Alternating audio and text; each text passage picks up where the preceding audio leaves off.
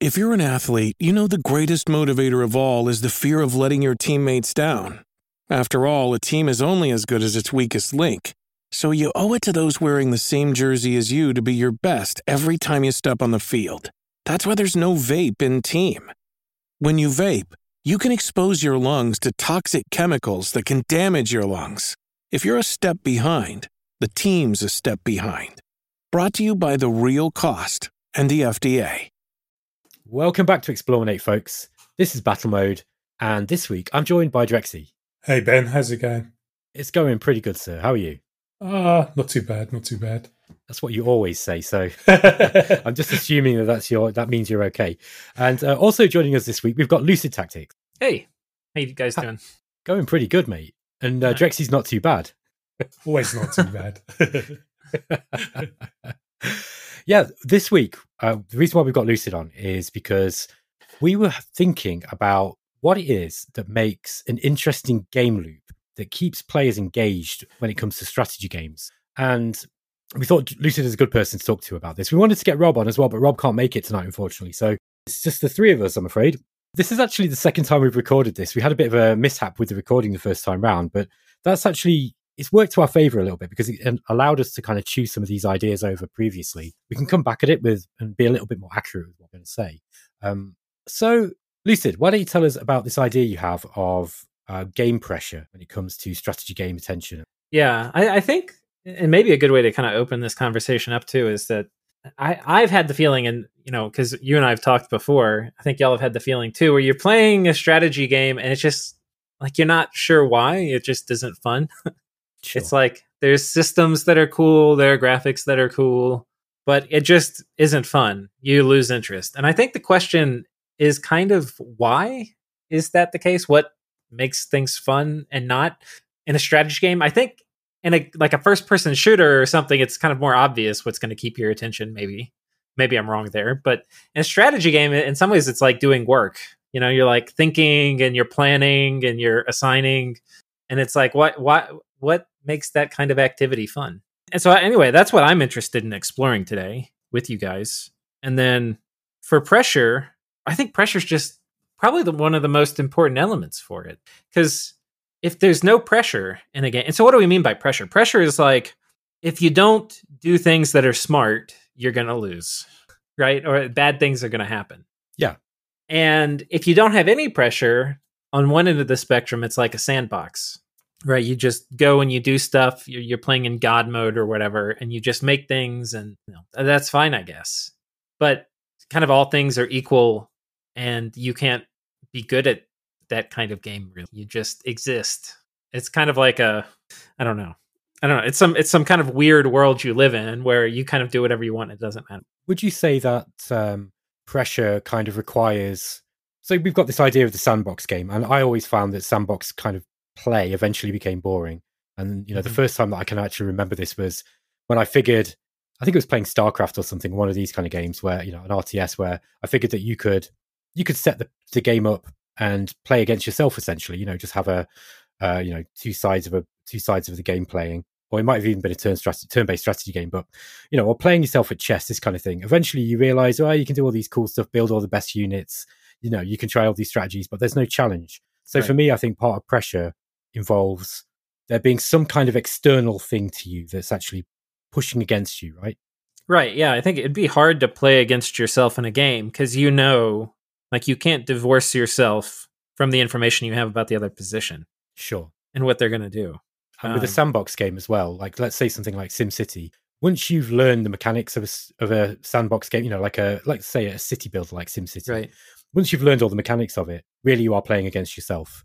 And some of those games do have certain pressure elements in order to kind of push to try and play harder. So SimCity, for example, had limits with finances and that kind of thing. But for the most part, with these kind of real proper sandbox games, once you've understood the mechanics of what's going on, then again, it's that you're playing chess against yourself, essentially. Right. And I guess that's the fun part of SimCity. SimCity is a great example of that.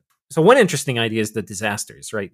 If a disaster happens and you cause it, like you type the disaster button or whatever, then you were essentially as prepared for it as you were going to be. Like it wasn't, you weren't preparing for some kind of unknown thing that then happened, and that becomes a test for everything you've done to that point. Like, have I made my city strong enough to survive, a big fire? And it's more just like you chose to have this happen, and then, the results of it play out. But, if something bad happens to you in like a game of Dominions or, some other kind of like multiplayer strategy game, like something happens that's really bad, you got attacked by this big force, like that's something you've been preparing for like 4 or 5 turns. And it's a test when that happens, and so then when it works, you feel really good about it. Like when you successfully anticipate, some really bad thing that's going to happen in the game, and then you block it. I think that's probably like one of the major dopamine hits in a strategy game, is anticipating bad stuff and then successfully blocking it. This is exactly what tower defense games are made of, right? I mean, that kind of idea that that something is coming, you've got to then build your defenses, and then these waves of enemies come in. And it's not just tower defense games that kind of do that, really. I guess you could look at any sort of RTS or strategy game as having that kind of element to it, where that the game has a sort of ebb and flow, and at a certain point of the game, you've got to be in a certain position, right? And you're then testing yourself against either another player or against the AI or against that kind of that unfolding of the game's mechanism, so that where you're at that specific point. And if you lose, you can kind of go, well, I lost at this point, Right. Well, and it's cool too. I like that you mentioned tower defense, because there is a lot of pressure in tower defense. And if like a lot of strategy games, you'll hear like macro and stuff, like, have good macro, spend all your money. But spending all your money in a tower defense is not sufficient. Like, you have to build the right kind of towers and put them in the right kind of places, or you will lose in any decent tower defense, right? Sure. And that is good pressure, right? Because you're having to do things. It's possible, though, that you make the tower defense so hard that there's literally only essentially, with some minor variations, one path, one way to survive it, that setting or whatever. And if you get it to that point, it's more like a puzzle, or there's a single solution and you have to figure out what it is. Yeah, and that can be kind of fun, but it's also restrictive. You don't get to be very creative. Yeah, I think a lot of this comes down to you knowing the game and you testing yourself based on those rules, on how your strategy works against said game's rules. I think this is an interesting way to introduce another idea then, because Lucid mentioned this. We've got the idea of a sandbox game, and then we've also got this kind of idea of a puzzle, right? And there's a kind of interplay, and some might say kind of a friction when it comes to strategy game design. And, I'm just talking as a player, by the way. I don't want to make any illusions that I'm some kind of game designer. I like to talk about games a lot, but I'm not going to claim any expertise in this area. But as a games player, I've identified that we have these games that are very much sandboxy kind of oriented games, and there are some games that are much more, the puzzle's set for you to some extent. There's a very smooth gradient of mixes of games in between those. Would you say that's a fair assessment? Yeah, I think that's right. I think those are like the two hardest ends of the spectrum, is like the sandbox and the puzzle. And there's a ton of things in between. I was actually sitting here while you were talking, I was thinking, what would RimWorld be? Like, on one hand, it's got a ton of sandboxy elements. On the other hand, it's got a lot of real pressure it puts on you. And the pressure is really random. So it feels like, because I think something that Drexy was saying was, once you learn the game systems, you're fine. But I feel like in RimWorld, once you know the game systems, you're probably mostly fine, but you still have to sort your way through all these different weird scenarios you never thought would come up. Like, the permutations of all the ways that the game can arrange itself is really high. Yeah, I think that's a test of what a good game is, whether it can throw something that you're not expecting at you, and then you having to respond to what's happening in the game.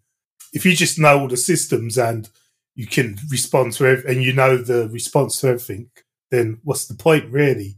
It is a fine gradient. And I guess what we're asking here, what is the perfect game between pure sandbox and a pure puzzle game, or whatever the other thing Ben was saying? Yeah, I was going to say that I think that roguelike games, I know they're not strictly strategy games, and I think a lot of people would kind of like wince if I called them that, but roguelike games kind of get this sort of thing right, where you have, there's certainly puzzle-like elements to the game, but it's also, it's kind of pushing into that sandbox thing as well with the procedural generation. So there's very often, like, you might be in a certain room, let's say in a dungeon of a roguelike, and there's probably like, there might be 50 different ways to get out of the predicament that you are in, because, you know, depending on how deep the game mechanics are and how wide they are. But the set of all other possible actions minus those 50 are going to kill you, right? So you have, you know, that's a kind of form of pressure in a sense, but also, you know, where you've got this large like environment within which to play. Certain strategy games do that, and I think some strategy games kind of have this kind of cross. Like RimWorld, for example, is very much kind of got roguelike elements to it. It has that procedural generated storyline thing going on where you have this storyteller who throws you these situations. So you've got your sandbox element, you know, the city builder side of things, which you can get very good at. But because there's so many different things that can go wrong in that game, and do frequently, that, you know, it's very, very difficult to kind of get good at it, I'd say, because I think, you know, there's so many things that can go wrong. And the game is, Tynan Sylvester deliberately designed it.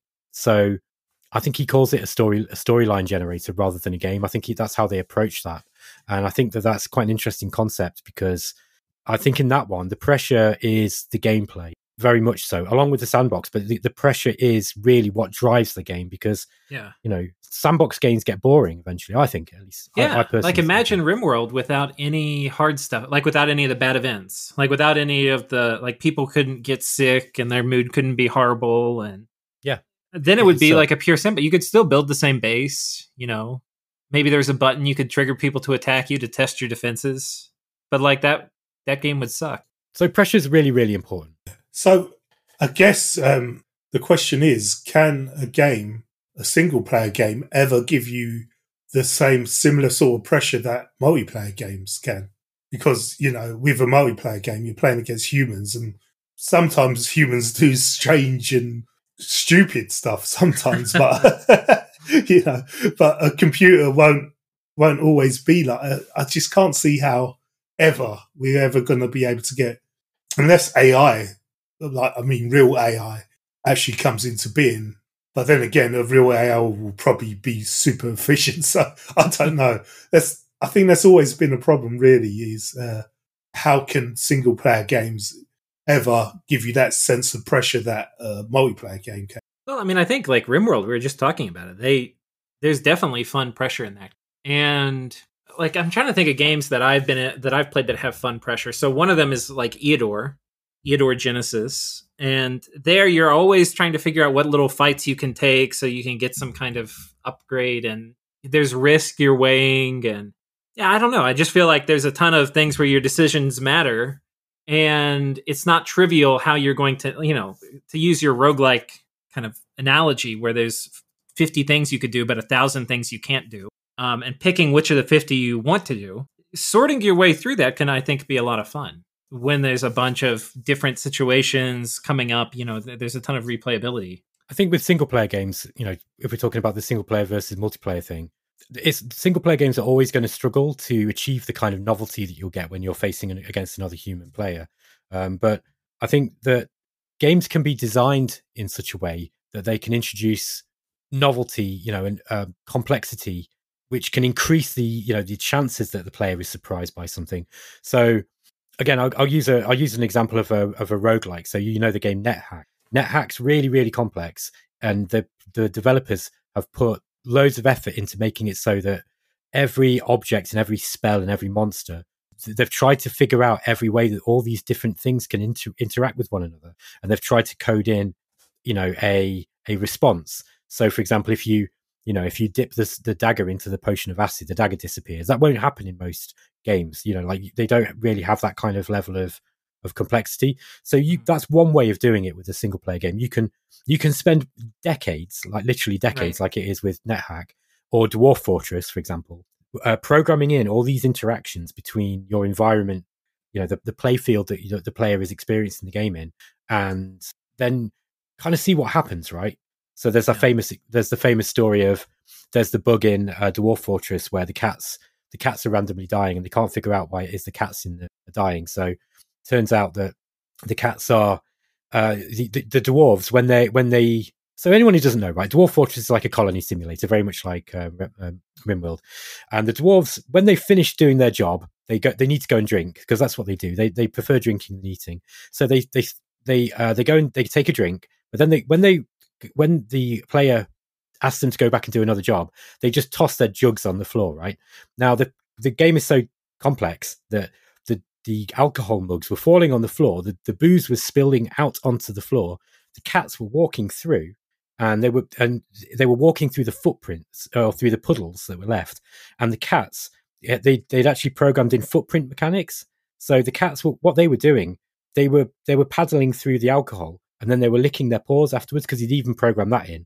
And then because he'd not considered the alcohol weight ratio of the cat compared to what a dwarf is, they were dying of alcohol poisoning. So the cats were like vomiting and then dying. Yeah. And it took them ages to figure out this why a cat's randomly dying bug. And that was what it was. Like that's like what you would call emergent gameplay. And there is nothing else like it on the planet, really. I think Dwarf Fortress is the most complex, most simulation-like game that's ever been made. I'm just telling that story just to hammer home the point. It's incredibly difficult to do that. It takes a genius and, multiple geniuses perhaps, and also decades of programming time. I think that's very, very difficult. One of the things that kind of both of you have been talking about, I think Drexy might have mentioned it first, was some games, if they're sandboxy and you understand the systems, and the whole thing is basically building something and you have to understand the systems to build it correctly. And then once you understand it, then kind of the game's over, right? Like you may have 50 more hoops you need to jump through, but it's like you're just jumping through hoops that are kind of obvious, right? Because you understand the mechanics, the systems, and then you just kind of go through and do it. And then what I think is interesting about that is some games, you understand the mechanics and then you're done. Other games, you understand the mechanics and now you're just getting started. Sure. And some of the reason I think that is so like in multiplayer games, once you need to understand the mechanics even just to play. And then you get into all the game theory and I should do this, they'll do that stuff, as a result of, you can't even play the game if you don't understand the systems. Sure. Well. But then there's also the thing you were talking about where you may understand all the systems individually, but have you thought about how all the systems interact with each other? And that may be so deep that the player base may not have figured it all out yet. And I think, like you're saying, that's also like super complicated to code and develop because each of those interactions can also be a bug.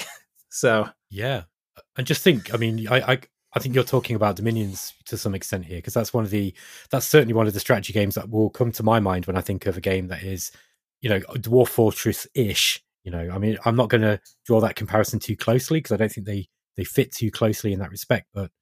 Certainly with the amount of time and development time that's gone into the games, they're probably roughly equivalent, I'd say. At least Dominions has been in production since 1999, I think, 2000, and I think that not far off the same for Dwarf Fortress. Maybe a few years. Yeah. So so that's just learning the systems. I mean, I think this was something that we were talking about last time, or I might have brought up. And there are certain, like when it comes to puzzle type games, right? I'm really not like a min-max brain person, even though I've got, kind of like my chosen field of study is engineering. It's an engineering kind of related thing. And you'd have thought that I would be really very much into the min-max style and, trying to figure out all the puzzles and writing down all the mathematical formulas for things. But I really not like that. In fact, I find that kind of gameplay I like that kind of gameplay. It appeals to me, but I don't enjoy min-maxing things to the point of it becoming just completely, just like I'm back at school. Right. And I know we talked to Tortuga Power, who is an engineer, and he's very much a min-max gamer. And he says that he doesn't really like playing games if he's not able to figure out kind of early on what all the mechanics are doing. So when there's obscure mechanics, it can, it's not always his favorite thing. I'm the other way around. Like I quite like the fact that I don't always know exactly what's going on in Dominions. And I like Shadow Empire as well because there's a lot of opaque stuff that kind of goes on under the hood. So I never feel like that if I learn all the formulas, do a load of practice, that I can just master the game, because then I'm bored. I don't like puzzle games that much. Once I've solved the puzzle, like when I learn the algorithm for doing a Rubik's cube, what's the point in doing the Rubik's cube? Because now I know the algorithm. Do you know what I mean? And it's kind of now that's not everyone's like that. I know that. I realize this, but I definitely see this dichotomy in the gaming community, especially because I lurk and I'm kind of active on quite a lot of different games forums. And I see I can spot a min-max man a mile off.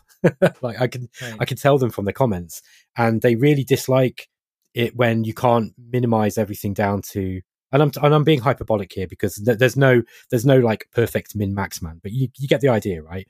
Generally speaking, they don't like it when there's extraneous stuff in games. They're really not into the fluff side of things. They want to know all the formulas for everything so that they can find, like in Distant Worlds, for example, they want to know exactly how many lasers do I need in order to be able to take down a certain type of shield in X seconds. And I think that's one side of gaming, and then you've got the other side, which is pushing more towards the sandbox end of the spectrum, where people are kind of content to kind of just sort of play with what they've got. Yeah. I think the problem, with the sandbox, like the sandbox is fun because you can be creative, right? Like there's not as many I think that's part of this whole discussion, is that if to beat the boss, you need to solve the puzzle, and there's only one or two solutions to the puzzle, and you have to min-max things out to the nth degree so that you come up with the perfect build to kill the boss with the limited resources you have. Like, that's probably not very fun. Or I think for a lot of people would say that's not as fun. Some people, like you're saying, they're the min-max people, they'll love being the only person in the whole freaking gaming universe that has solved the way to beat the boss, right? But a lot of people, I don't think, don't find that fun. But, again, the other end is, it's a sandbox and it doesn't matter. So I think the fun thing is this space in between where... Dominion's multiplayer is a lot like this, where you're granted imperfect information of a very serious problem, and you have to figure out how you're going to deal with it and survive. And there's really complex systems to draw from. So the number of ways you could go about solving it, like there's probably at least 50 good, decent ways you could go about trying to solve it. And they're all going to cost different and have different risks. And so once you understand the systems, that's really where the game starts. And then it's like, okay, well, what do I want to do? And there's still a ton of space for being creative. And there's so much uncertainty in the game because, let's say somebody attacked you and they have this big army sitting here and you're like, this is the exact perfect response to that army. Well, you don't know where the army's going to move. You don't know if they're going to reinforce it. So you need to account, there's a ton of uncertainty. So you can't even perfectly min-max it. You're dealing in this nebulous space of uncertainty. And that grants the game it grants the player basically a lot of creativity because there isn't a single right answer. Yeah, I think the same thing's probably also like that in RimWorld. RimWorld is a bit nebulous too, where you're managing obscure risks. I think the thing with Dominions is the races are very asymmetrical, which is a good thing, which a lot of strategy and 4X games tend to fall down on. And B, you can't always have the answer for everything. So, for example, I've played a game in Dominions where I've known what race everyone's playing. Say, for example, there were 3 races that relied heavily on lightning damage or air damage. So I've taken my bless to them. But suddenly I'm up against, say, Cities, which is using a lot of poison. Mm-hmm. Now, for me, I have to think, look at how can I counter that?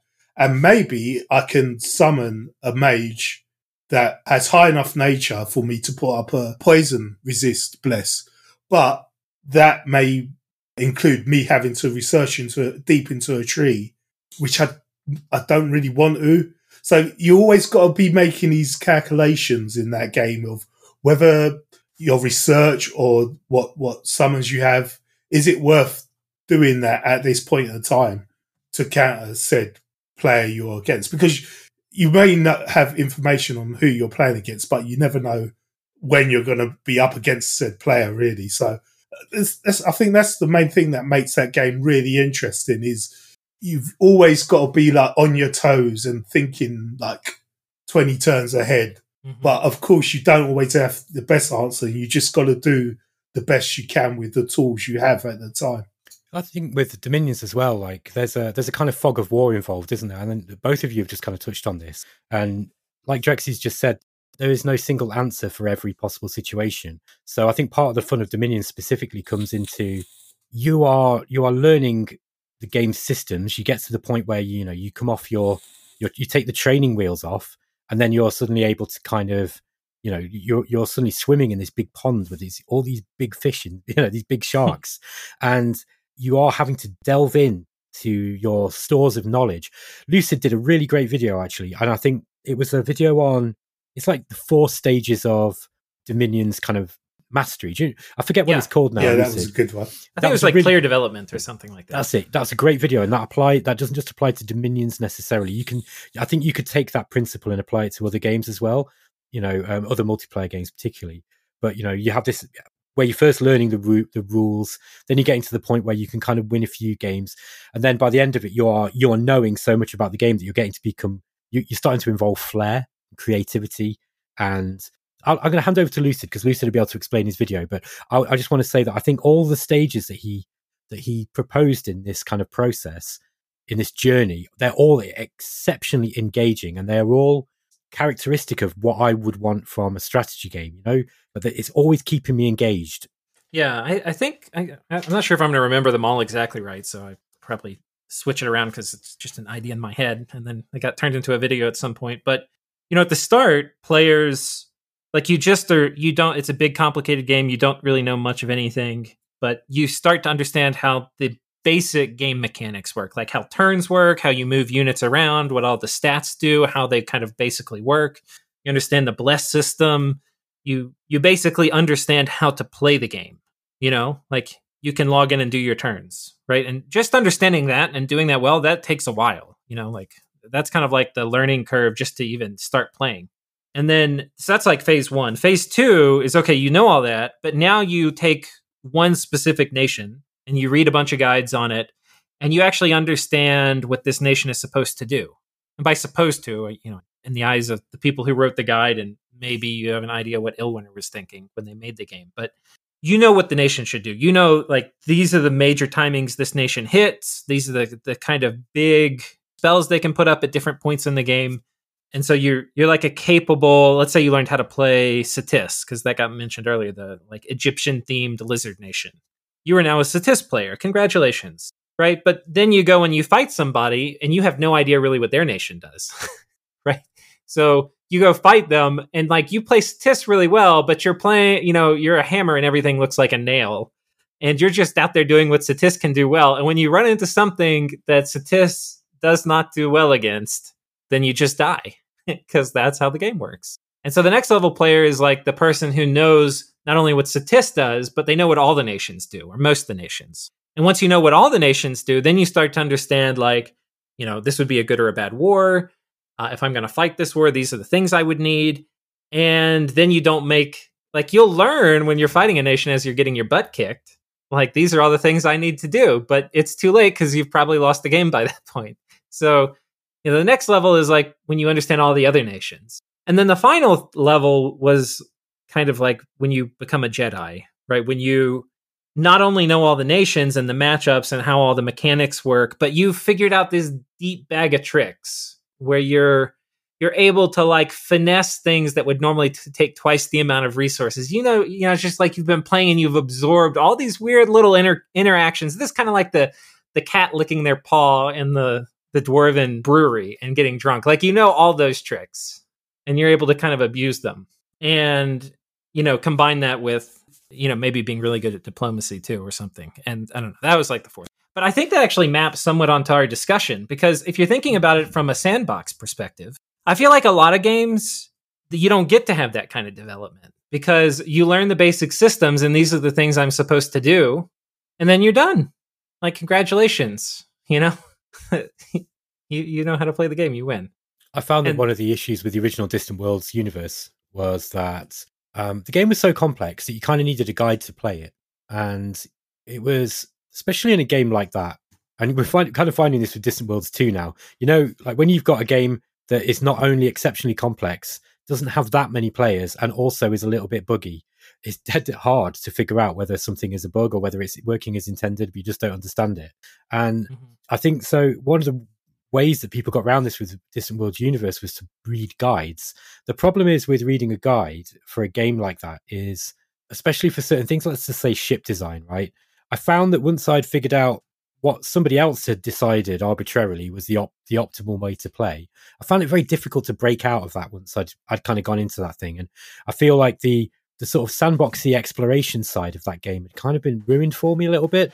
I don't really get that with Dominion so much, because I find that because the gameplay is much more dynamic, in the sense that Distant Worlds has a certain trajectory that that you will play, and it can be drastically different, way more so than any other 4X game, I'd say, in the sense of depending on how you're starting, who your neighbors are, relative technologies levels that you've got. It can, resources, all this stuff.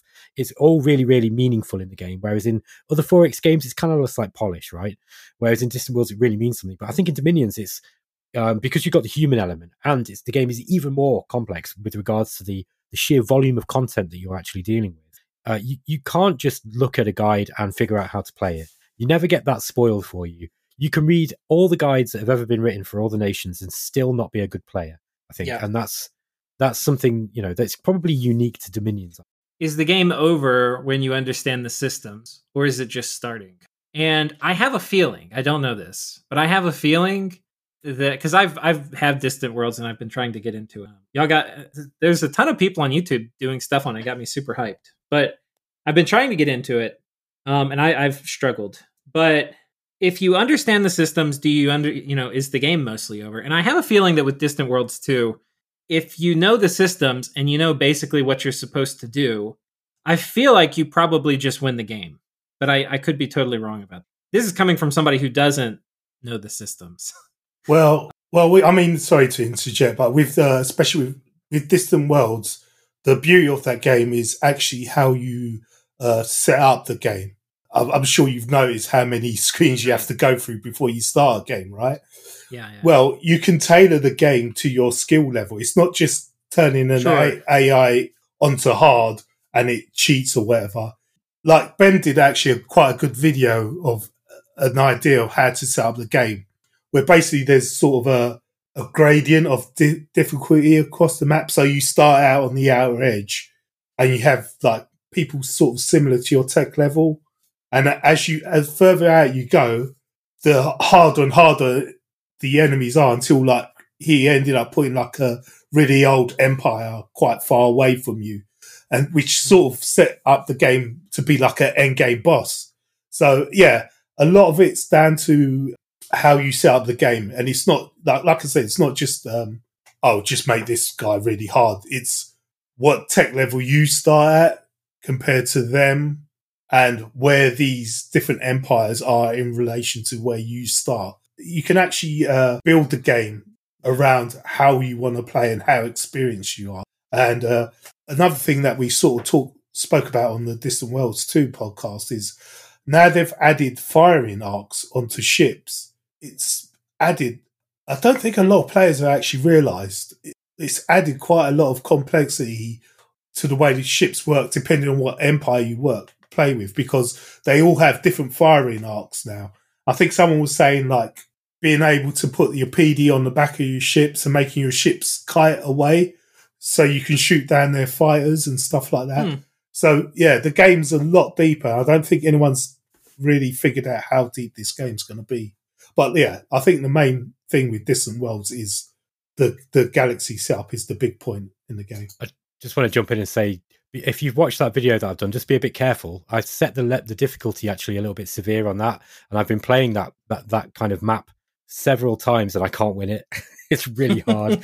Like it's quite common for one of my relatively well-developed neighbors, but no way near like the toughest, empire in the galaxy, will just kind of like suddenly go, no, I'm going to take all your planets. And that's it. You it's kind of game over, because you don't really have the technology. So if anybody's watched that, I just invite you just adapt it. I adapted it. I actually made a smaller map, and I did scale it back a bit. It was a bit too much. It was fierce, yeah. I think it was just an idea, because the whole point of that video wasn't to give you a preset to play with. It was entirely to say, look, there is more to this game than just put everybody on pre-warp start and then have this slow start when everyone's getting, the game's slow at the start, it's boring. It's like, it really is what you make of it. And I don't think it's like games like Master of Orion were really, really nicely balanced. And they had like messing with the game settings really, really did change the game, but not in a huge way like it does in Distant Worlds. That was more for, if you really want to challenge yourself in a big kind of way. I think Distant Worlds really is this.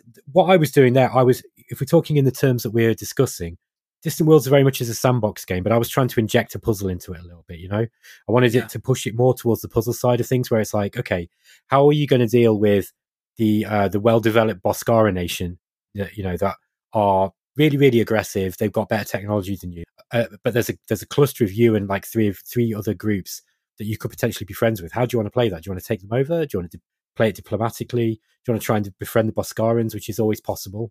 So yeah, it's just Distant Worlds is a funny one, and yeah, we're still figuring out quite where Distant Worlds 2 is going to be, but it's pretty much the same game as Distant Worlds Universe. And I think that if it ends up being like that one, it's going to be another game where I think that, just to go back to Lucid's original point about it, you can learn the systems and it does make the game easier, but that if you enjoy the game, then that should inspire you just to kind of like play with it a little bit more and set up these systems. I saw Daz Tactic doing some crazy stuff with Distant Worlds 2 already. Like he made a game with a really tiny universe and just put 4 empires in the front, set them so that they'd got slightly more advanced tech, and then had them just all duking it out like this kind of crazy battle royale. It's actually a really interesting game. It was like I thought, was he one of those, or was he watching? Yeah, he was one of them. Oh, so he was like there was like 4. He was one of 4 empires, and they only had a small amount of colonies to fight over, and like drastically limited resources. And it was amazing. It was like this crazy, really fast-paced, difficult game where he was having to micromanage all the battles. And as Drexy said, I think people are not really, if they're trying to play it like Stellaris, where you select a fleet and then click on another fleet, and then that's not the way to play it. You've really got to play it a bit like an RTS and really plan how your ships are going to come in and consider the firing arcs. And that's kind of getting off the topic a little bit, but I think it's related, because it's one of the things Distant Worlds, you can set all sorts of different things AI, and if you're a noob like me and you haven't read all the guides, you might read a guide real quick on which ones to set AI. I think I watched Tortuga's videos and set some things AI based on what he recommended. Sure. But then, I did that, and then I'm getting all these prompts, and I'm kind of accepting most of them, but rejecting some. And I hadn't figured out at the beginning how to drag around and select units, because you have to enable that in options or something. And I didn't even really know what I was doing. But the thing, how it connects is there's some pressure in the game, I'm sure. I didn't have any idea how I was doing against the pressure. I had played for 3 hours, and I had no idea if I was doing good or bad until somebody told me, you can go look at like a score graph where you look at relative powers. And I was like stronger than I hadn't explored too much of the universe, but I was stronger than like 2 of my neighbors, and I was way weaker than a third. And that meant there were other people out there in the universe that were probably like 6 times stronger than me. Sure. So, but I think that's an important thing of when you're designing a game. It's like, I think there's always a question of like, how much do you actually design it for new players?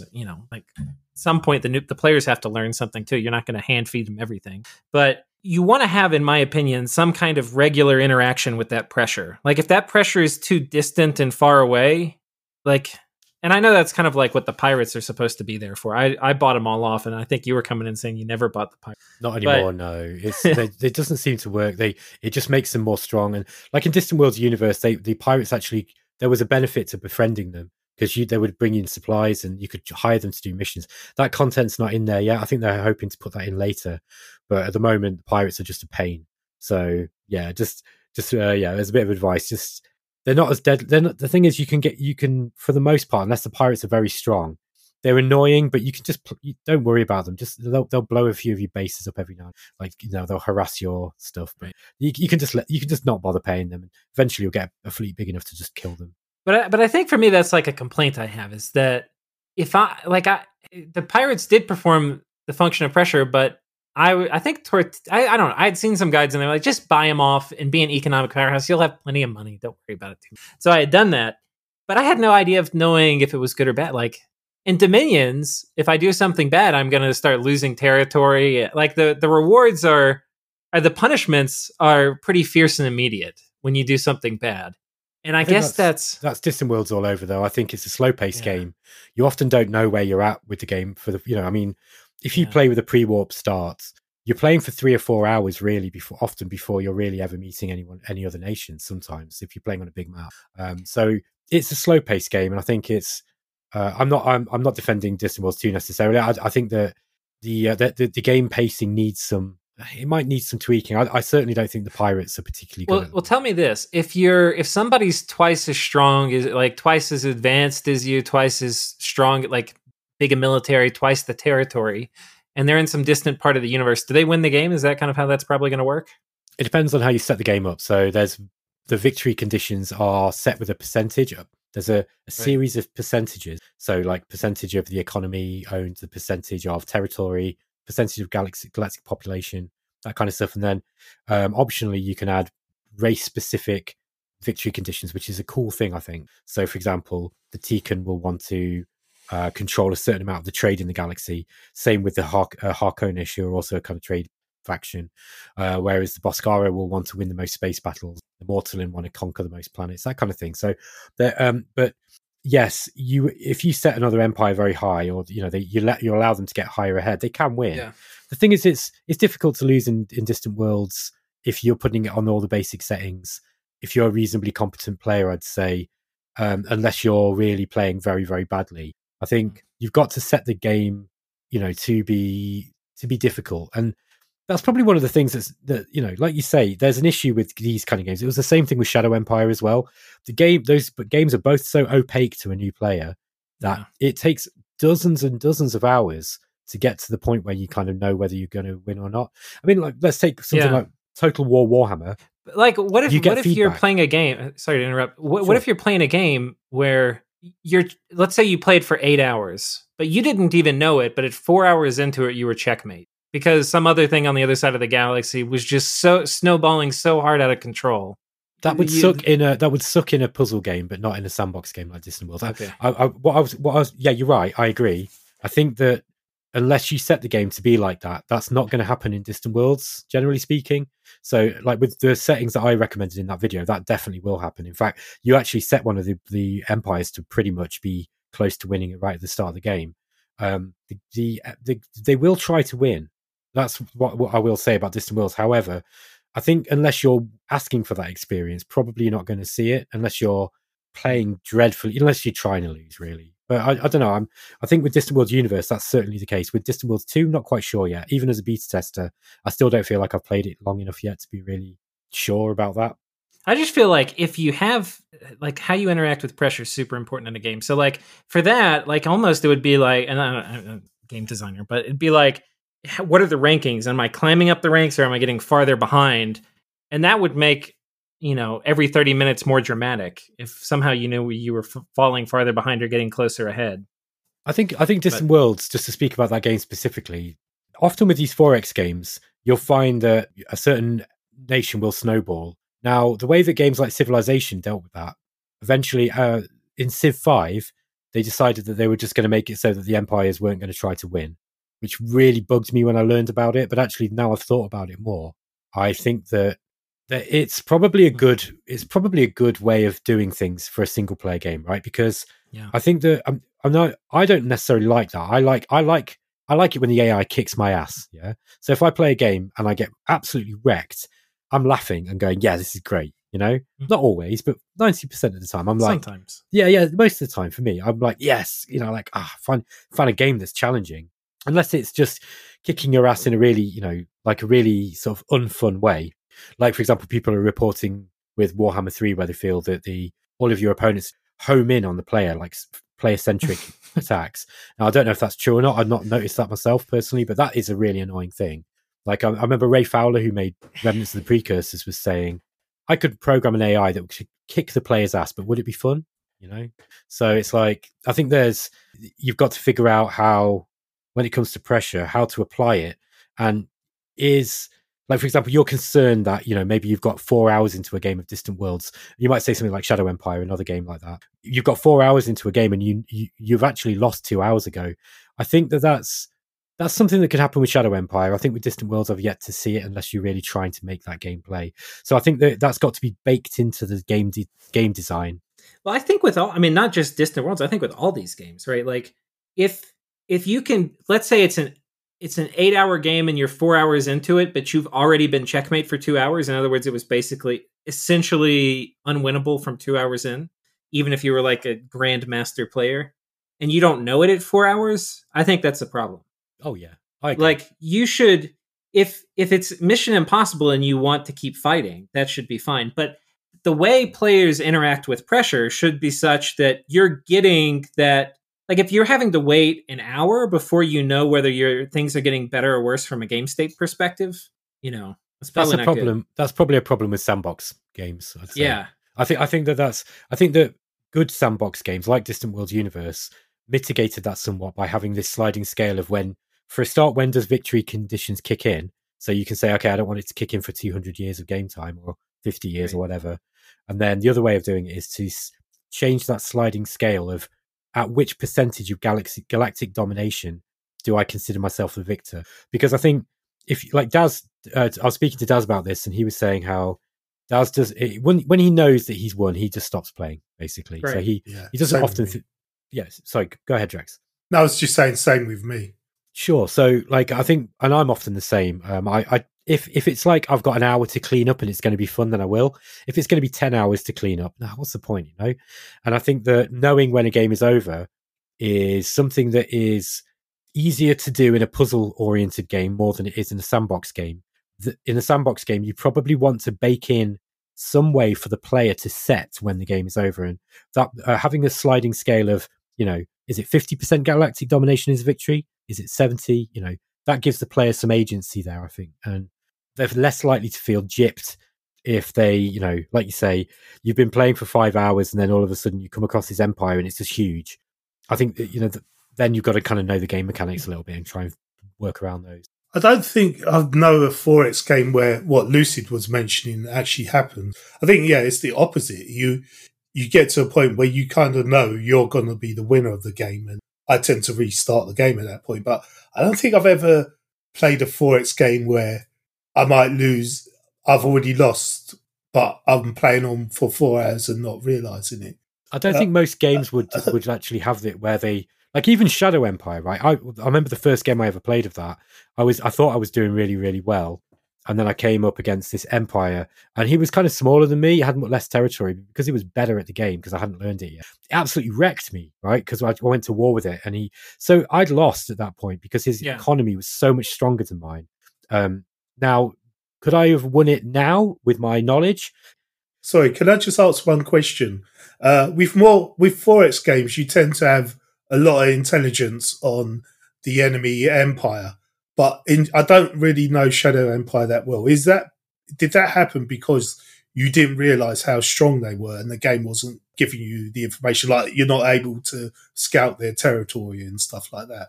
In Shadow Empire specifically, you have spies. And once you get to a certain level of espionage, you can kind of see, like you'll be able to place where their units are. And the more spies you've got in their territory, the more accurate information you get. And it's really good, actually, the way that it works.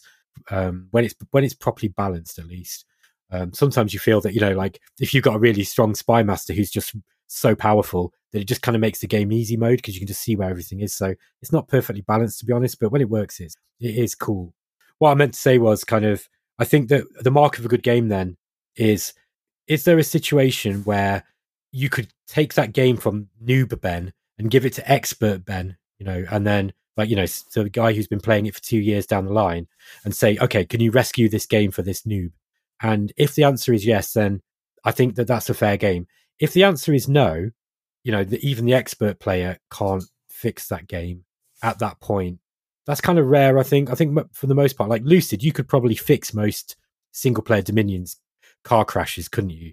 Like, providing that it's not on some ridiculous, artificial difficulty setting. Yeah, in single player probably, but in multiplayer, definitely not. In multiplayer, there's just positions that are completely unwinnable. And I've definitely been I'm trying to think, like, what are the games where it's been checkmate? Like, I know Eodor's one where, like, I run into the AI and they've got, like, twice my levels and 3 times my economy, and it's like, you're done. Yeah, Master Magic is one. That's one that gets me so many times. And Eodor's very similar. It's a similar game. Yeah. I think those Master of Magic, like Fantasy 4X games, often they are like Master of Magic. I actually abandoned the series because people are like, "Oh, you're not going to finish that game," and I'm like, "Mate, I'm already dead." You know that? The meme from what's that anime, Fist of the North Star. It's like, no, you're already dead, mate. And I was able to identify that. And sorry, anyway, carry on. Yeah, I think it happens a fair amount. it was interesting y'all were mentioning Civ 5. I didn't know they made it so that the empires couldn't win. But I was going to say about it is that I feel like the Civilization series does a really good job. Like, I always felt in that, like the leaderboard mattered a lot. You know, like, I think every time you did a diplomatic interaction, you would see whether they were more powerful than you or not. Yeah. Like, Warhammer 2 is also like that, too. Like, whenever you interact with the diplomacy screen at all, you're seeing who's more powerful. And you're, like, your rank is... And you don't even have to be clicking on the screen to look at it. It just is, like, constantly reinforced in Warhammer 2. Or, well, no. Yeah, 2. Yeah, that's right. Yeah, it's constantly reinforced, like, what your ranking was. And... You know, I guess in like a game like Warhammer, if you're really a good general or whatever with the tactics, you could maybe never die, right? But I feel like in that game too, you probably could have some nation snowball out of control and it's kind of over. Like, all the humans confederate or whatever it is, or the dwarves, and you're like, oh shit. Yeah, there's the issue that they used to call the Order Tide, and it was where, you know, instead of basically because the Chaos Invasion happens in Warhammer 2, what happens is all the lawful sort of nations, or the good nations, I suppose, if there is a good nation in Warhammer, all the you know, the dwarves and the elves and all that, they all get big positive bonuses because the Chaos Invasion happened. Because the Chaos Invasion is so weak and wimpy, or it was, they got beaten straight away. But then all of the good guys all have this massive diplomatic bonus. So they just there was a stage of the game in development of Warhammer 2 where it was just so broken because they called it the Order Tide, where just the humans and the dwarves and the elves, they just wiped everything out. They were like the scourge of the Warhammer game.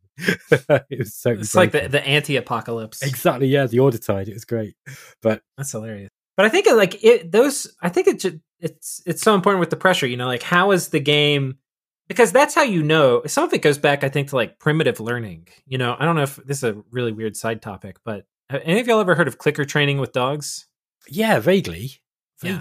So basically, you know, you want to give a dog a treat. It looks at you. It spins around in a circle. It sits down. It stands up. It wags its tail. It pants for a little bit. Oh, and then you give it a treat, right? Yeah. Okay. Yeah. And like, everybody recognizes that's how dogs do their treats. The thing is, that's all, at some level, it's like subconscious superstition for dogs, because they're like, these are all the things, like, on one hand, they're excited, but on the other hand, these are all things that they do to elicit getting a treat from you, right? Like, it's all part of like a ritual dance. And what clicker training basically does is it lets, instead of like this big, long kind of like 4-player anticipation of getting the treat, it lets the dog know with this, like a snap, this is the exact moment I'm rewarding you. The second you hear this click from me, you know you've done something good. And I feel like that's one of the problems in a big 4X game is you're so far away from the fact, like, you can be. I think some do it well and some don't. You can be so far away from the reward signal, you don't actually know if the strategies you put in place were good or not. Oh, that's interesting. You know, like, it's like, how do you, like, when you're interacting with pressure, like, if you're going to learn from it, you want that coupling to be kind of close. So like, I do something and I see I've gotten better. I do something, I know I got worse. So like, but if I do something and like 30 minutes later, I find out, oh, I'm about the same, but a little bit worse than I was before. Like, which of the things that I did were good and which of the things that I did were bad? And, you know, it's like you have to open up like a congressional investigation to figure out what the hell happened. That's true. It would also ruin games like War in the East, though, wouldn't it? Like, I mean, you know, when you've got these really big, long strategy games, and often, particularly about games that are kind of about war of attrition, or, you know, like games like Dominions, I don't really want to know. I don't want immediate feedback necessarily, because I think that part of the fun of those games is the fog of war. And Drexy was talking about this earlier. Like, he was saying that, like, well, he was alluding to this. Like, there's a fog of war, right, that goes on in multiplayer games and in more complex 4X kind of games. And the fog of war doesn't necessarily just blanket out physical territory around you. It's like a veil over you being able to predict the future depending on what action you take, right? And I think that having that kind of fog of war is important. So there's going to be some feedback that's going to be denied to you as part of the game, I think. Yep. I think if that's a great point. But I think if the game itself is so opaque that you are unable to get much feedback, because this is one of the initial, I saw loads of criticism about Shadow Empire, very fair criticism as well, that they weren't understanding what was going on enough to be able, you know, for hours often, to really know where they were going with it. And then suddenly, oh, your economy crashes, game over. And that wasn't fun. That wasn't fun for some people. And I think if you're the sort of person who really likes digging into game mechanics, you could have. Okay, like for me, for example, I've just played for 10 hours. Damn it, I've lost. Oh well, I'll just start again, because that was exciting, because at least I learned something. But not everybody's like that. So I think every human being's got a different threshold for when the click needs to come. Can I ask a question to you both? We were speaking about games like RimWorld, and I mean even games like Blood Bowl, where you have random events. When are they fun, and when are they just so annoying you never want to play the game? What's the balance in them, and what's their place in games? Is it only certain types of games that should have this, or is this open to? I don't know really what I'm trying to say. I mean, I guess I find random events can be really good at sort of injecting a bit of excitement and new challenges for you in a lot of games. There is a whole podcast in this topic, I think. Just quickly, I think that random RNG, as people would call it, is great, providing that the game is there to support it. It has to be baked into the game mechanics. So people felt very cheated in XCOM, in Firaxis XCOM, when they saw that the shot was 95% and then they fail it, not realizing that, yeah, like that's actually quite, if you fire enough shots, you're going to get, sometimes you can get big strings of bad luck. I remember when I made a little program to show somebody like how foolish it was to I don't know if you know in roulette, if you play roulette, there was one tactic that people were using where you just constantly bet on one color, like red or black. And, you start like the amount of money that you're having to bet is going up and up and up, but eventually you're going to get a red. Well, I made this little piece of code, simple code, that showed them that if you roll the dice enough times, or if you spin the wheel enough times, you can get big long strings. Like I think if you spin it 1 million times, you quite frequently get 20 or 30 reds in a row. So it's really not that good odds, right? And so it's the same with things like games like XCOM. Like it seems like it's, oh man, that was 98% chance to hit, but it failed. Oh, the game's broken, it cheats. It's like, no, it's just how numbers work. It's the law of large numbers, unfortunately. And I think that Blood Bowl is an example of a game where it's all the rules are based around dice rolls. Everything that you do, every action that you take other than moving, basically is a dice roll. And the game is about stacking the odds in your favor and figuring out what risks you can take and what you can't. And that's one of my favorite games, by the way. I think that's one of the best games ever made. Like, it's my favorite 2-player game. I think it's just genius. It's an absolute genius game. But some people hate it because, they're running with they've got the ball and they're running for the touchdown and they've got no re-rolls left and they go for it. Go for it is where you have to roll anything but a 1 to move that extra square because you're sprinting. And then they roll the 1 and they drop the ball and they lose the game. And then I had a guy, one of my old friends when we were teenagers, he literally picked the Blood Bowl board up and threw it across the room. He was so angry. And some people just cannot handle that. It's one of those things that it works when it works, but it's got to be baked into the game. I can think of like 3 types of randomness. So one type is like the Warhammer 2 type, where you get some event that pops up, you have 2 options and they have different consequences, but they kind of don't matter a ton and you just kind of pick whichever one you think is best. And that's like light, it's fast, you do it and the game moves on. It's not core to the game mechanic, right? It's just kind of like spicing things up a little. Then I think you have stuff like Blood Bowl or like Battle for Westnoth, where they're both very RNG dependent in how the tactics all play out. And having good or bad RNG at different times can make for very interesting game states that basically there's a kind of cool story behind. Like I thought this was going to happen and then this did, and then this is how I reacted. And that's kind of interesting if that's what you're into, but some people don't like that much RNG in a tactics game, right? And then I think the final kind is kind of like the RimWorld kind, where the event system is largely responsible for generating the types of situations you have to sort your way through. So, like probably like in Dominions, for example, like having like the big story events, like events are probably one of the cooler parts of Dominion. Like it creates a bunch of random stuff you have to interact with. But at some level, just the AIs choosing to attack you is also like a bad event, and that generates the whole. So I don't know. I guess in some ways the randomness, random events, they're all just ways to introduce game states for the players to have to sort out. If it's done well, it can. I think what a lot of games need. Is there any game that strategy game that allows like a Dungeons and Dragons type DM. Because playing Dungeons and Dragons, you have the game master who can inject these, is always injecting these random things, but it's kind of, he can balance it to the actual game and the players. Would that be possible for an AI to do? I don't know, to be honest, but could you imagine RimWorld and being able to play in your friend's game as like a game master? Well, I was going to say RimWorld probably a good way to ruin a friendship. I think RimWorld tries to do that. That's what RimWorld's AI is trying to do. It's trying to be a dungeon master.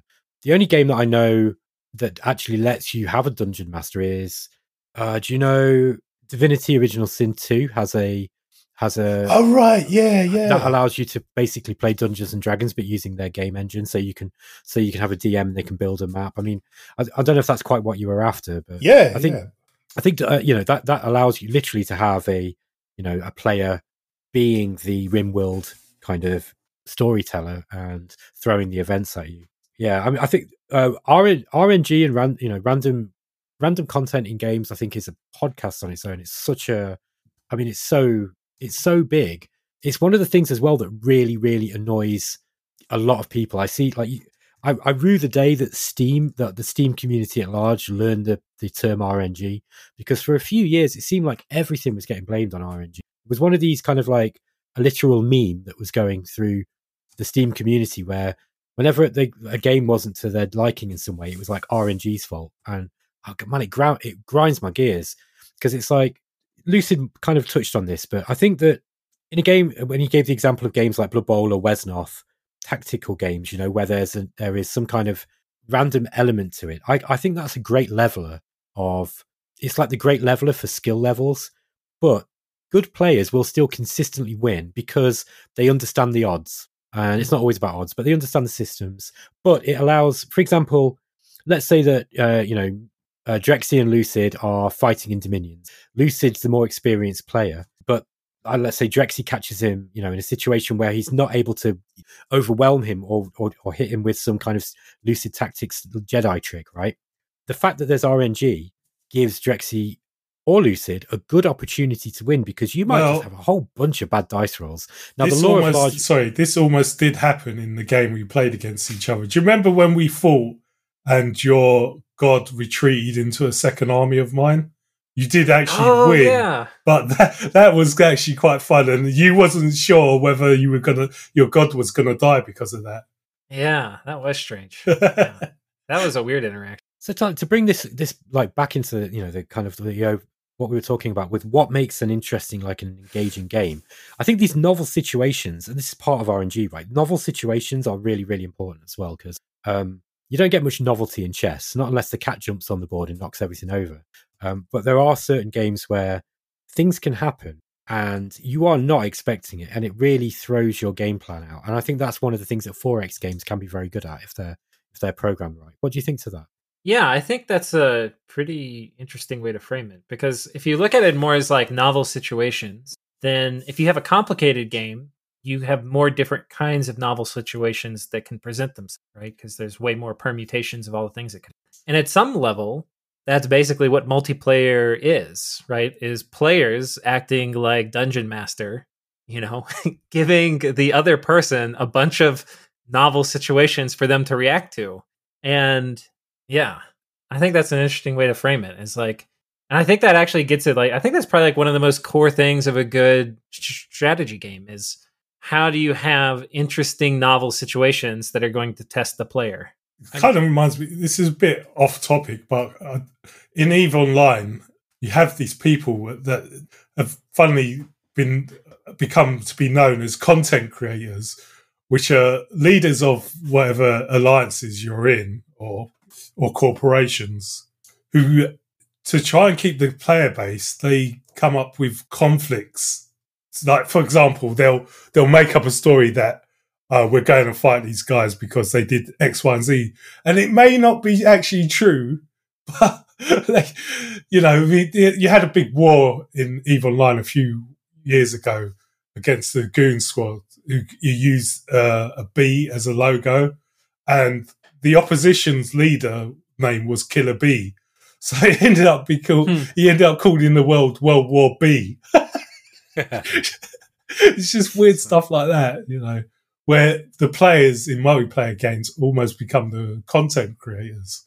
How much more interesting is that, though, than, say, the scripted events that are what they called Frontier come up with for, like, Elite Dangerous? So they okay, right, we're going to create this scripted event where all the players are going to go through it.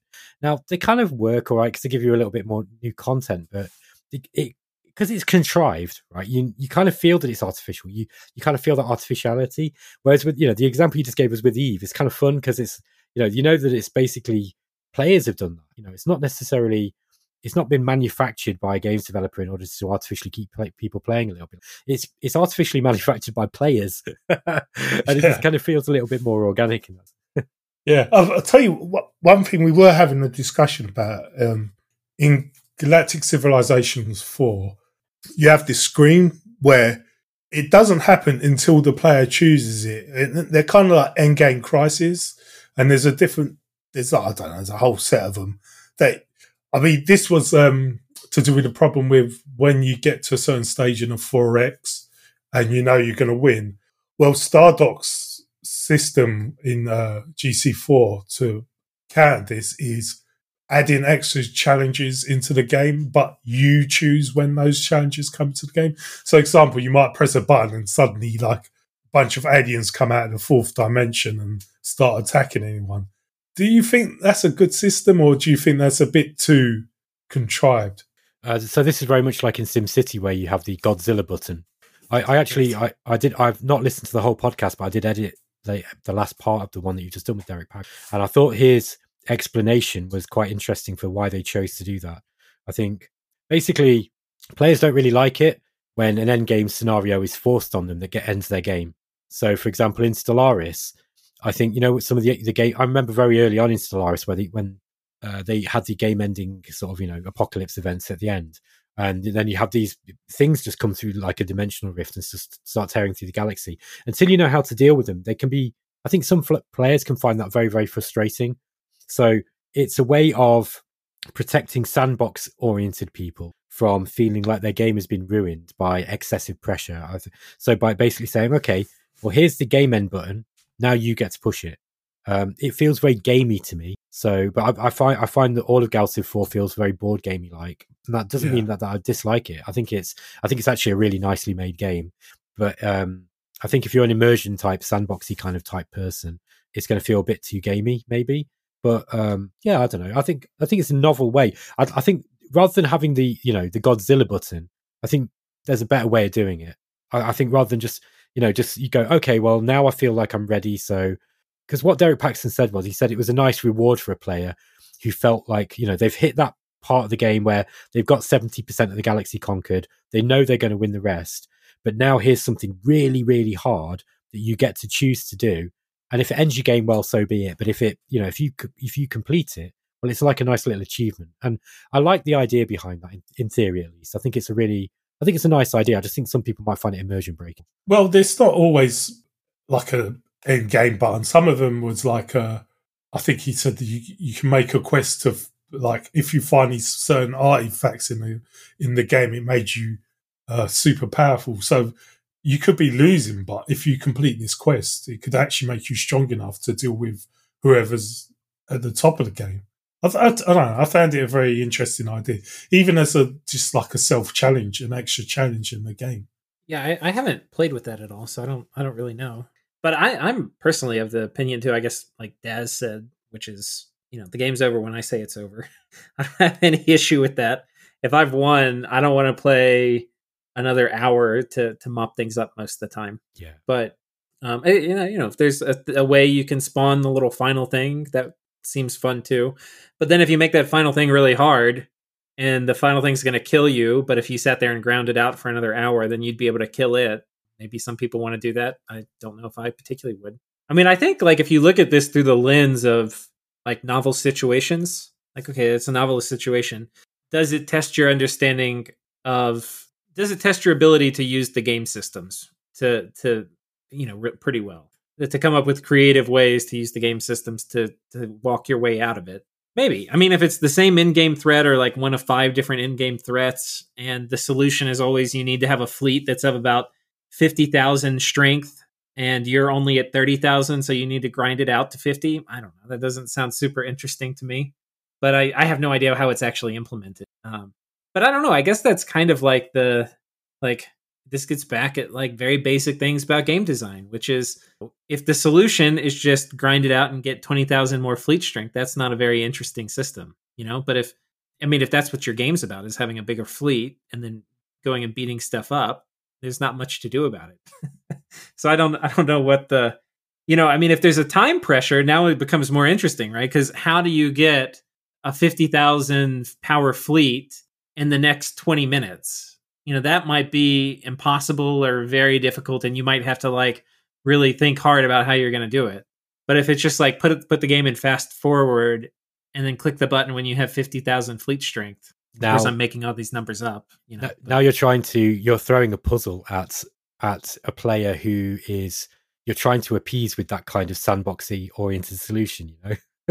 It's like, okay, the sandbox people don't want their game to end, so let's give them the button to end the game. But now let's give them some massive time pressure on top of it. They're going to hate that.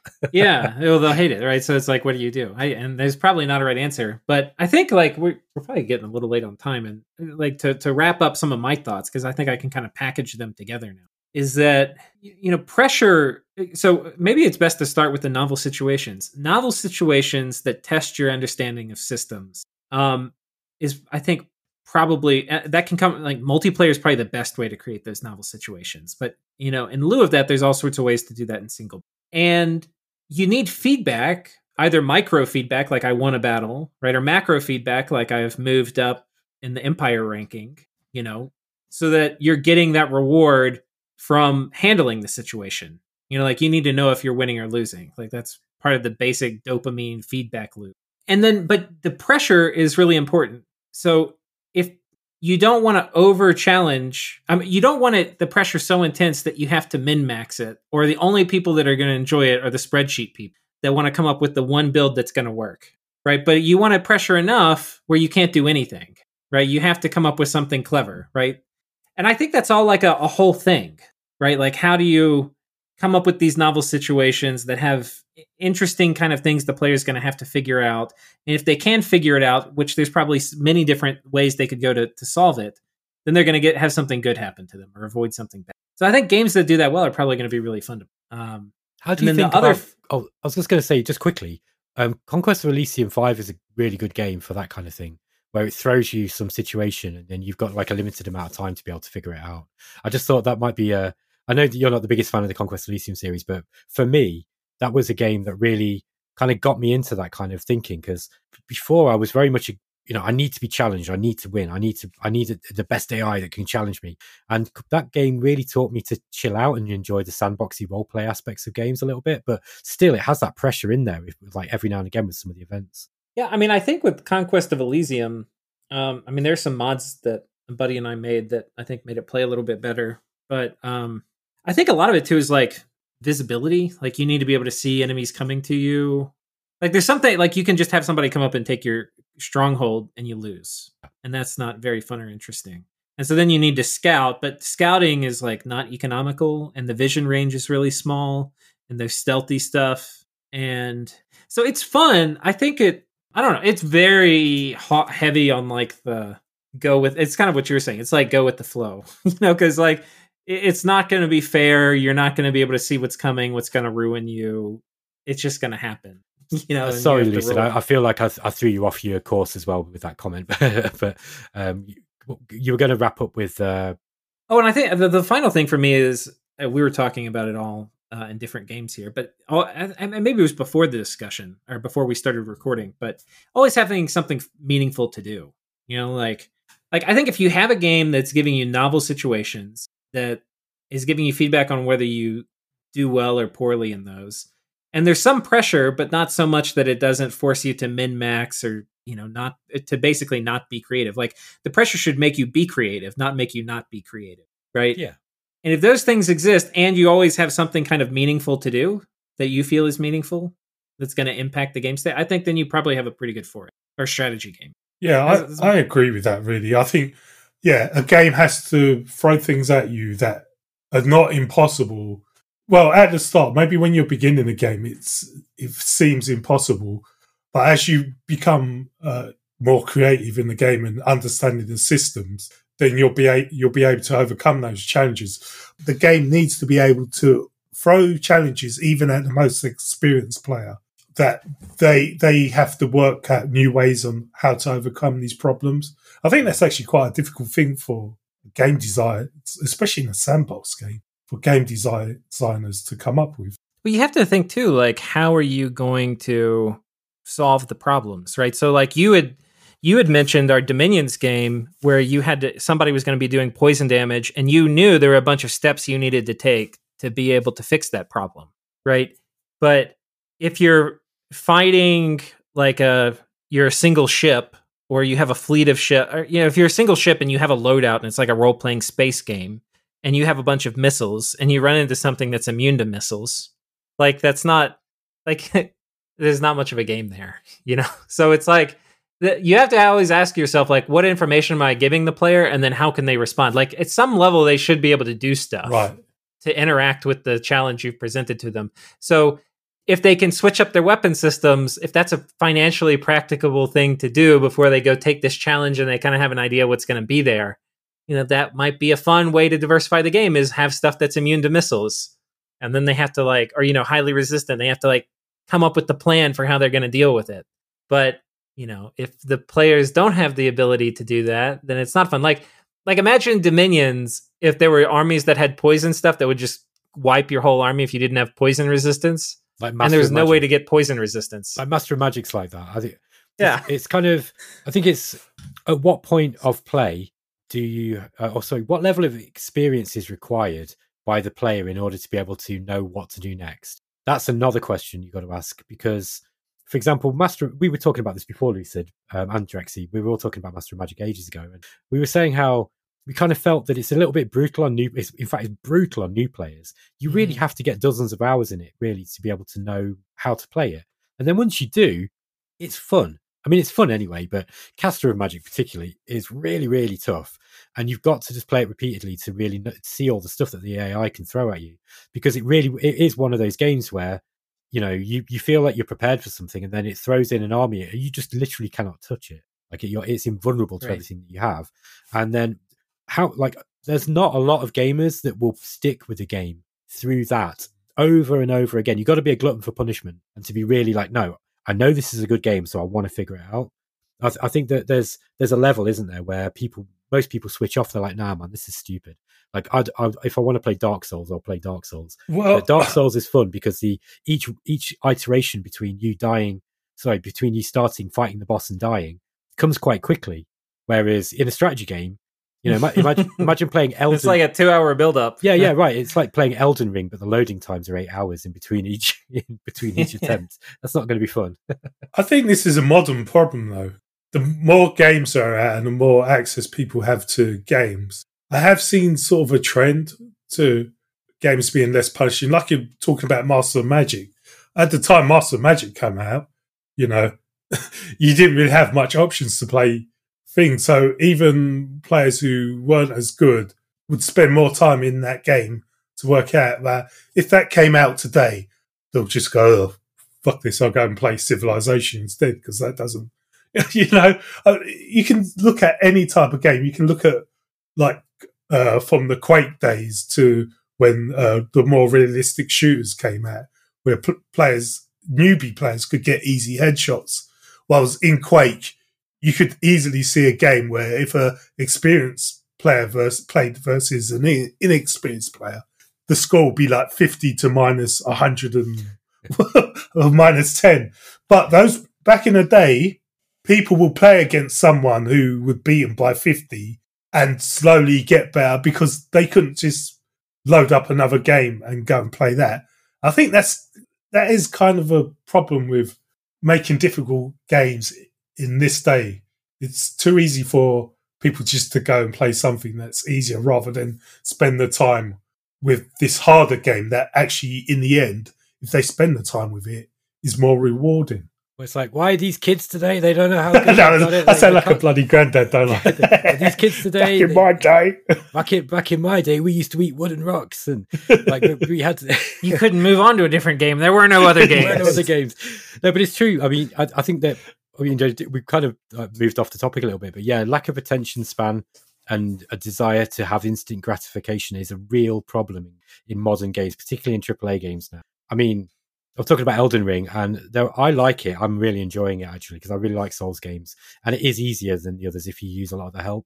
But to be honest, I think they've made some good design decisions there, because they've kind of they are making it easier for newer players to get into it, but they're not making it so the game's easier for everyone. It's just there's certain crutches that you're given you don't have to use if you're an experienced Souls player.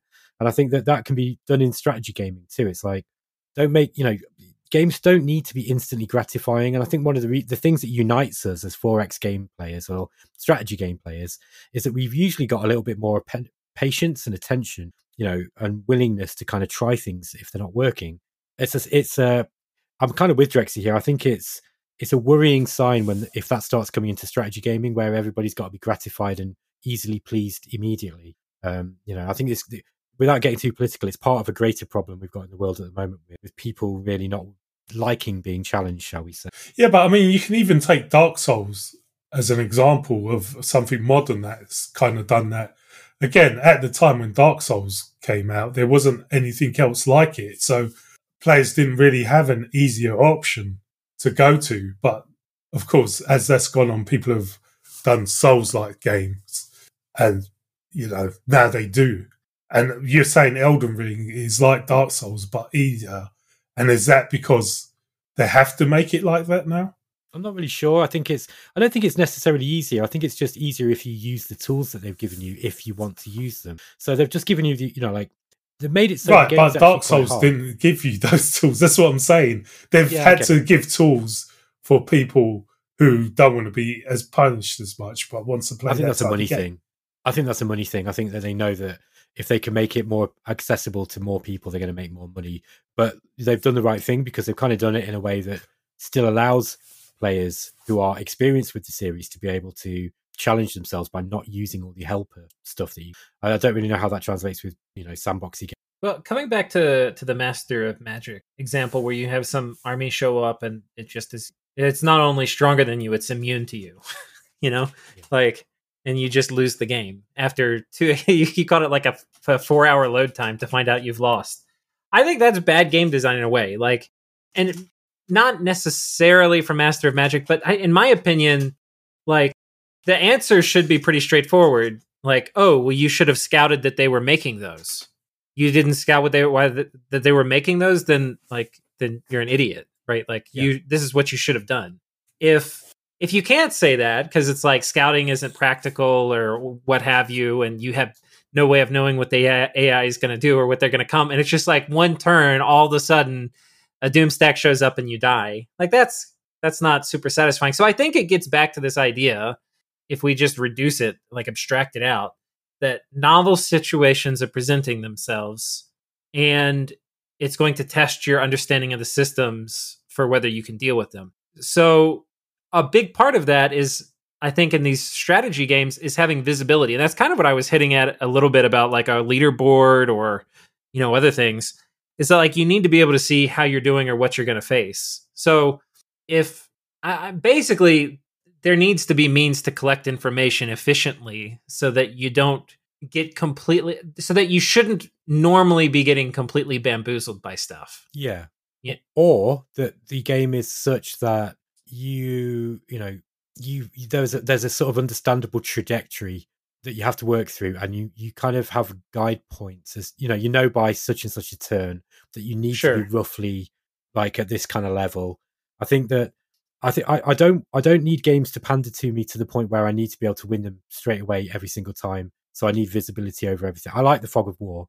I think that if a game after 40 or 50 hours of playing is still throwing stuff at you that kills you, like Master of Magic army of flying invisible battleships, if it's still doing that thing after 40 or 50 hours, then there's a problem. Because I like to be bamboozled by stuff when I'm learning a game. Actually, I think it's fun. It's wow, holy crap, it can do that. But to me, that's a wonder. and I'm not too proud to have my ass kicked. So I don't mind that for a bit, but I think that there comes a time when you've been playing the game for a while where you start feeling, all right, I feel like I should know this game now, but it's still doing stuff that's just destroying me, and I don't know why. Then, you know, there's got to be some play basically between like your level of experience and what it's doing to you. Yeah, you need to have if you get completely wrecked by something, there needs to be a good learning you can take from it at least. Sure, you know, but if the game doesn't provide you a learning, not like provide you like they have to hand it to you, right? But let's say there was a Space 4X and on turn 100, distant thing you've never, like you thought you were doing great, but on turn 100, something you've never met won the game. And you had no way of reaching them. You know, that some of this would have had to be like how you set the world up or things like that. Or, you know, some huge army portals in. I don't know. Basically, as long as the game has the systems for you to learn and to improve your play so that you're going to either scout that something's coming or scout that something's happening and you can interact with it. Like, that's fun. But stuff you can't see that all of a sudden checkmates you is probably dicey. Yeah, if we're going to have novelty, it's got to be fun novelty, basically. Not like punishing novelty is fine, but punishing novelty has to be balanced with, you know, either it's teaching you somehow. That's why Dark Souls works so well. It's always teaching you. So if in the better games in the series, like they're constructed so carefully to teach you how to play it as you go. And if you're attentive, you'll see that it's doing that. And I think that's something that is probably more difficult to do in a strategy game, I think, without very contrived tutorials and that. Anyway, guys, it's been a great discussion, and I feel like we could go on all night. And but yeah, maybe we have to come back to this topic sometime. I think we initially intended it just to be a single thing, but I mean, really, the topic's so big. We've only really covered this whole kind of sandbox versus puzzle and pressure kind of idea, and I think that we've gone quite deep with that, and it's really thrown up some interesting conversations. But yeah, we're going to have to end it here. Guys, thank you so much for joining me. It's been really, really good fun to chew the fat with you and just discuss game development, game design, and talk about our favourite games a little bit. Drexy, it's always a pleasure, and Lucid, it's always great to chat to you too, sir. Thanks for having me on. Fun talking with both of y'all. Yeah, thanks, guys. That was really, really good. I really loved that discussion. Perhaps if we need to get Rob on for this one as well. Like he's not been dodging us. He's just been busy. He's got a lot going on at the moment, and we've actually done quite a lot of podcasts recently. So he's basically made some of the more, you know, the ones that we'd already scheduled. But if we can try and get Rob back, I think we should have come back and talk about this some more at some point. I think this very topic is really interesting, and I think that people like to hear this. We've had some good feedback about these kind of episodes too. So if you guys are up for it, perhaps another time we can come back and we'll have a bit of a chat. Perhaps get someone like Daz or Eric Tortuga Power. Yeah, that'd be fun. Yeah, that'd be cool. Okay, guys, this is Ben, Stuart, and Lucid. Sorry, the reason why I'm saying that is because I'm looking at this screen and Drexy's got his name on there for once. This is Battle Mode, Drexy and Lucid for Explorminate. Thanks for listening, and we'll catch you next time. Keep exploring, guys. Take care.